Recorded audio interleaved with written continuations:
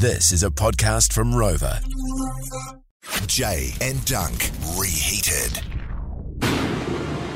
Welcome to today's Big Three. We chuck out three topics. If you could stitch them together with a story from your life, you're going to win a prize. So today's topics. 1, You're in the middle of nowhere. 2, There was an accident. 3. There needed to be an amputation. Righto, Molly, I know how to rock phone. What happened? Okay, we were coming back from a mate's place in Tauhei near Morrinsville, which is like in the middle of nowhere. And it was pretty early morning. My mate was driving. We come across this bridge, no idea where we were.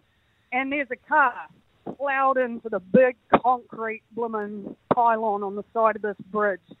Walked up to it, the engine's smoking, it was pretty full on. We're sort of a bit freaked out, but you got to check on the person that's in the car. Yeah, I walked up to it wondering, I wonder where the engine is. Why? Could it be in the river? Yeah, got around to the driver's window, big fella slumped up over the steering wheel with the blooming engine in his lap. That's where the engine went, and yeah, promptly the engine caught fire. So we had to run and grab a big bottle of lemonade out of the car, put it out, smothered it with a blanket, and yeah, his legs were absolutely totaled. I very much doubt he kept them. Did he survive? They got the ambulance crew, got him out of there, and he was alive when he left, so far as I know. So yeah. Well, that's the big three.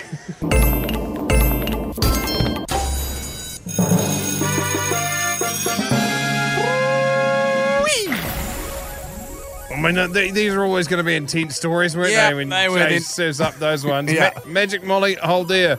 Righto, Graham and Napier, mate. Have you got today's big three? I have. I used to be working on a fishing trawler out of Napier. It was a heavy southerly that we were in, and then the steel wire rope that tows the net jumped out of the roller and went down between the pillar and the roller. So if you tried to haul it, it would snap the wire rope and you'd lose everything.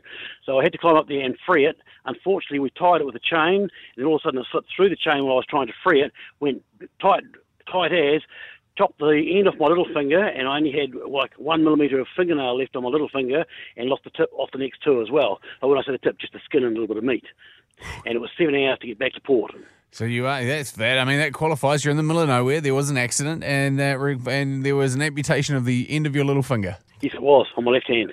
Just the And I tip. took the skin off my upper arm to stitch it back up again. Oh. I'm now 67, and it was about 17 when it happened. So the skin has actually almost grown off.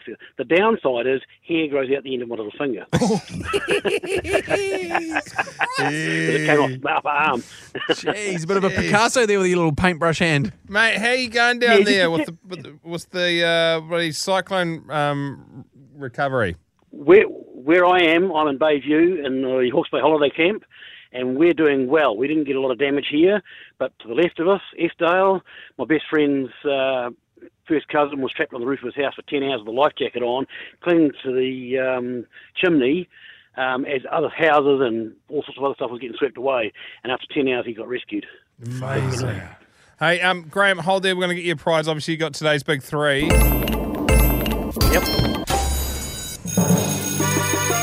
And also, next time I'm down in the Bay, I want to have a beer with you. I can tell you've lived a bloody great life, and I reckon you've got some good stories. I got one or two. There you go. I knew. Yeah, you do. I knew. Hold there, mate.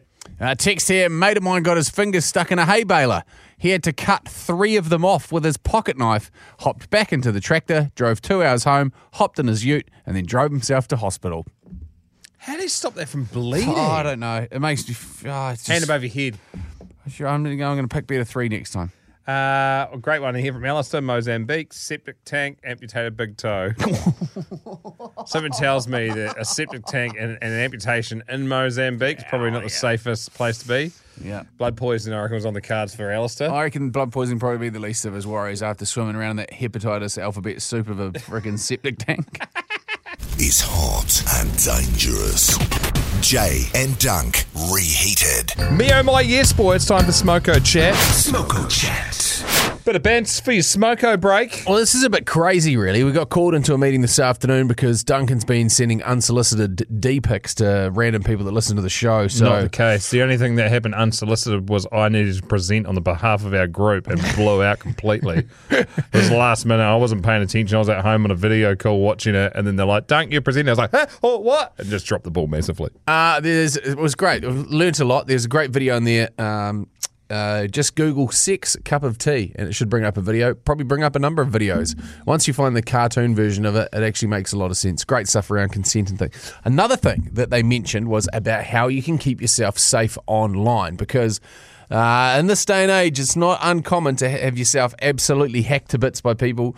And be held to ransom too. Like we've actually had people on the show before that have had their accounts hacked and like held to ransom for the photos and like nude photos they have on their phone. Yeah, it's crazy. It's crazy. It is the Wild West, man. Yeah, I mean, obviously there's not a massive market for nudes of me, but I'm sure that somewhere in some dark corner of the internet. If someone gets paid money, like a chubby person gets paid money to stand on chocolate, melted chocolate, then, mate, you could definitely sell at least one picture. Good point. There's maybe something I could work on over Christmas.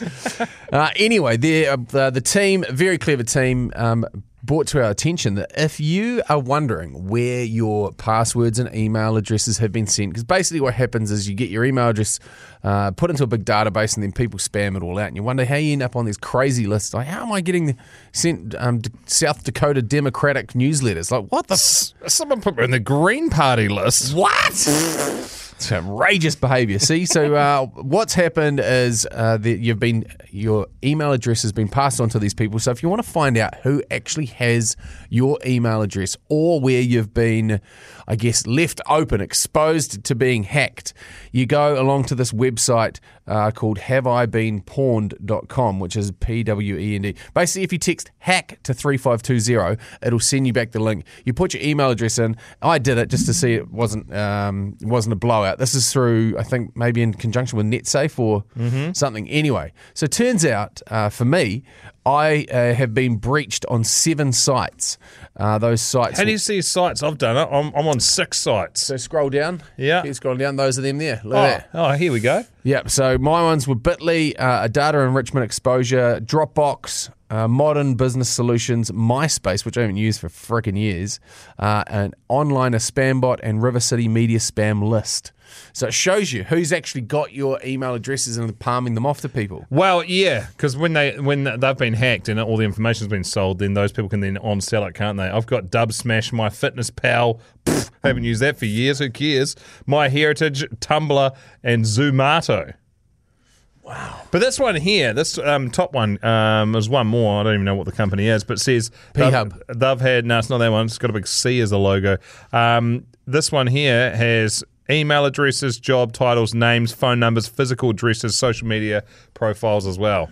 Terrifying. That's a perfect start to steal our identity. That Yeah. could be me if they want to be. Hack HACK to 3520, and obviously this is the safe part of it. There's been over 10 billion pawned accounts, so that's basically people that have been hacked and passed on. Do you Pretty know? crazy. Oh man, look at that text machine go! It's good. It's a good little operation to do. You start using those passwords that your phone comes up with for you automatically. Those ones Yeah. are impossible to crack. Yeah, mate, my phone doesn't even recognise my own face when I hold it up to it to unlock it. Why's your phone got a piece of tape over the camera on the front of it? I've got a bit of tape on the front and the back so that nobody can catch me barbecuing. That's what we need to be. Mate, everyone worries about the. Once again, no one will want to see it anyway. You go on the internet and no one will watch it anyway. It'll be the least viewed video on the hub. Mate, there is a classic website that basically collated all of the facing back to the viewer cameras. So, mate, there are some people that get about their work. For me, I'm just too close to the camera. I need to be further away. It's too harsh and the light's always wrong. Jay and Dunk reheated. Mrs. X, what was your open relationship scenario and how long did it go for? So I met my husband and we got married, we bought a house, we had a couple of kids, we were together for 10 years. We were emotionally monogamous, but sexually we were open. It was the duration of our 10-year marriage. It probably ceased when we had kids. purely due to timing, but it was very consistent and it felt so normal. How would talk us through, for those of us that don't quite understand it, you go out for a dinner, you're sitting there having dinner, across your shoulder, he sees somebody, across his shoulder, you see something, and you say, hey, I'm just going to go and have a chat to this individual, and then from there, hey, don't worry, I'll meet you at home. We're just going to nip across the road into the park there and have a couple of frames of Shove Piggy Shove. It sounds horrific, but you're not wrong. Totally. It was almost like a sport. It was something that was decided was going to happen before we went out, and if we went out and something happened, then that was totally okay. It was more like you have a one-night stand, basically, and that's totally okay with your husband. Would you ever bring the person that you were hooking up with back into your relationship, or was it always just individualised? So, say, for example, you wouldn't come home that night and he would go home. So it really depended on the person that was met at the time. So, yeah, totally. It was totally acceptable to bring someone home. You know, it was about the idea of having a good time, basically, and it's a trust thing. And how did the whole thing come about? Like, what was the initial conversation? It was really probably about preferences and what we kind of wanted in regards to not having a stock standard boring marriage that ended in 5 years' time because there was no chemistry. I was always swung a wee bit more towards the women than the men, and I didn't necessarily identify as being gay, but I still got happy times where I got to explore and feel a bit like me. And when I'm guessing after 10 years you're no longer together. Was there anything to do with that being the catalyst of the breakup, the divorce? Unbelievably not. It just boggles my brain that was not the clincher for the relationship breakdown. It was about the lack of emotional connection. Look, it's all probably related, but it was more about we didn't communicate properly anymore and we kind of lost touch of who we were as a family. And I think kids do that to you anyway. Did you ever have any moments where you're like, oh man, I'm just really jealous, or maybe I like this person more than my partner? Yes, I didn't do the jealousy thing. I think you have to be quite secure within yourself and your relationship not to be jealous. And I did have moments in time where I was like, shit, the grass could be greener on the other side. But again, you go home and you go back to your home base and you're like, oh, actually, no, I fit in here really well. Would you call yourself being in an open relationship, or would you say that you were swingers? Or are they two completely different sort of kettles of fish? I don't know. I think that swingers is more of a very much an organised group thing. You know, you have set couples or you have set places that organise things like that, whereas I think an open relationship is purely based around what you and your partner are wanting outside of your 9 to 5. What about now? What's your situation now? Have you found happiness? Are you with a new partner? Yep, so I left my husband and started dating a woman who was not involved at all in the previous open relationship, like never met her before, and definitely not in an open relationship now and very comfortable with that. Did she make the call, or were you like, yeah, no, I'm done. I think I've just found where I want to be? I kind of was like, yeah, I don't really want to do that again. I feel quite comfortable within myself and our relationship that there's nothing more that's needed. And how's the ex-hubby getting on? Oh, well, he got remarried, wife number 3. You know, we have a very small contact regarding the kids, but we don't have any other kind of relationship outside of that. What amazing insight. This amazing. I really, really appreciate you chatting to us, because it's one of those things that for so many people, A, nobody wants to talk about it, B, nobody's prepared to ask the questions. And as a result of that, C, nobody ever knows. So you come up with these conclusions that aren't anywhere near the actual fact of the matter. Absolutely. I think that it's seen in quite a negative light. It's like you kind of want your cake and you want to eat it too. And I do understand there's elements of that. I mean, especially if you're a bisexual person and you want to be married to a man but you want to have some fun with a woman. But I think it's more about how you want to enjoy yourself and where you rate yourself and you know, how well you communicate and can express things. But it shouldn't be something that's not talked about. You can still have a beautiful marriage and a beautiful family and still have a little bit of fun in the weekends when you're not mum, you know, you're Mrs. X. You've done an incredible job of articulating it, and that's probably why it works so well for you, because you are a very good communicator of concept and idea, whereas I think most people would stumble with the, I just want to bang somebody else. And then the other person's like, well, that means you don't want to bang me anymore. And, well, that's not actually the case. Well, you just want to cheat on me, so then it all falls apart from there. So obviously There's an open discussion at the start that, set you both off on the right foot.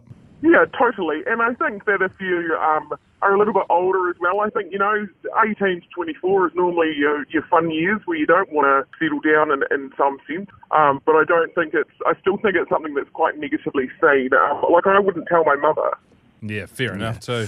Well, thank you very much, Mrs. X, calling from Blenheim, which is where all the people that like to have open relationships live. No. Thank you so much. Reheated.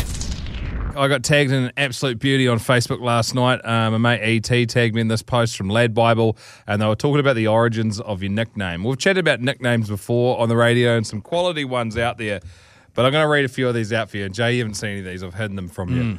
My dad had a mate who's got half his ear missing, and his nickname is 18 months because he's only got an ear and a half. Had a boss called Drillbit because he's a small, boring tool. Richard Henderson writes, I worked with a guy who had one big hand and one small hand. He was known as the clock. Darren Allen writes, I knew a fella whose nickname was Uncle Ben's because he had a cyst removed from his sack. A boil in the bag. Mark O'Brien. That's so good. Mark O'Brien writes. Mark O'Brien writes, worked in a factory and there was this guy called Keith there. Took me ages to realise that his real name was Keith, but he had an eye missing.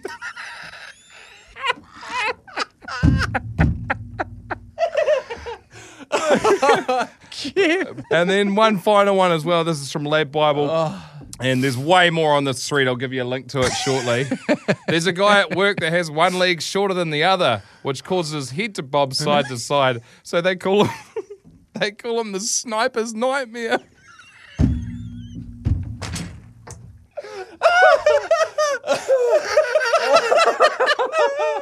Hot and spicy. The Rock Drive Reheated.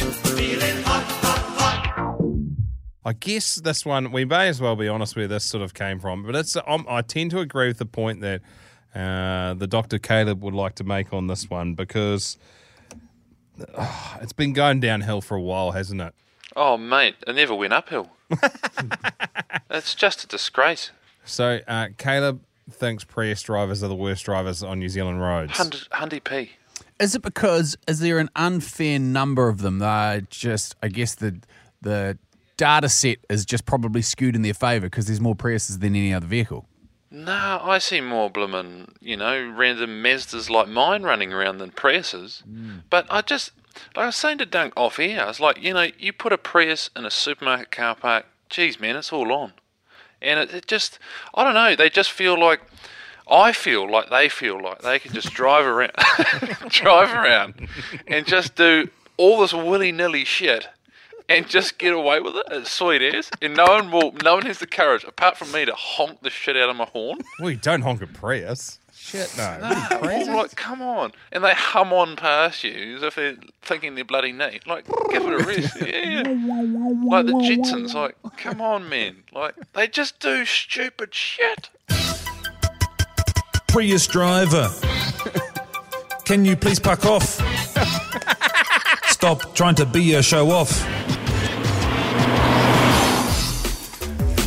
I'm with you. See, what I think's happened over the years, it used to be if you had a four-wheel drive, you could whack the hazards on and just park wherever you want. Like I'm just ducking in here. I'm a bit higher up than every other kid. I've got a bit of respect here. Now people that drive Priuses act like the old four-wheel drive drivers. Yeah, that's it's the Ranger Park. You just double park on a busy road. Just slap the hazards on. Go and park up, grab yourself a coffee. Get a couple of Sally Lunds for the boys. Hold your horses, mate. Couple of Sally Lunds. Do you know what happened the other day? And this is a Prius driver. I came around a blind corner and a Prius driver, and I don't want to. Why are Priuses copping so much heat? It's a fantastic automobile made by an incredible company in Toyota. Hey, look, I'm not saying they are a bad car. I've done my own research. The cheapest one on Trade Me is $2,000 $1,000 with 453,000 Ks in the clock. You know what Had a I'm look at that thinking? this morning. You know what I'm thinking that you're possibly thinking is that this person is thinking about getting rid of that car, and Caleb is thinking that that's a terrible idea across all of us thinking. I'm thinking I should buy it. No, I'm not even lying. I went round a corner. It was a blind corner, and there was a Prius with its hazards on. And I don't want to stereotype, but I'm pretty sure they were an Uber driver waiting for an Uber their customer, and they just whacked the hazards on. I came flying around the Suburban, and I was like, got two options here. I can stand on the brake and hope like hell the ABS works, or I can go straight over it. Yeah. So I went naturally straight over it. yeah. Straight over it. Luckily, they're shaped like a skateboard ramp, so you just jump it. And I ripped the bird out the window. I said, 5 stars! It's shaped like a fun box. Do you know who's not a non-offensive driver? A Leaf driver. Never has someone done anything bad in a Leaf. You know what I find? BMW drivers, generally the most courteous. BMW drivers? Yep. Yeah. Oh, I've never heard a bad word said about them. I'll go with that statement as well. I'd put in the same Range Rovers and Mercedes as well, you know? Really courteous. Well, someone's saying a Nissan Tita driver. Oh, they're pretty bad, apparently. Can we just say the smaller your car gets, the worse driver you are? Can I remind you as well that I drive a Chevy Suburban? Jay and Dunk.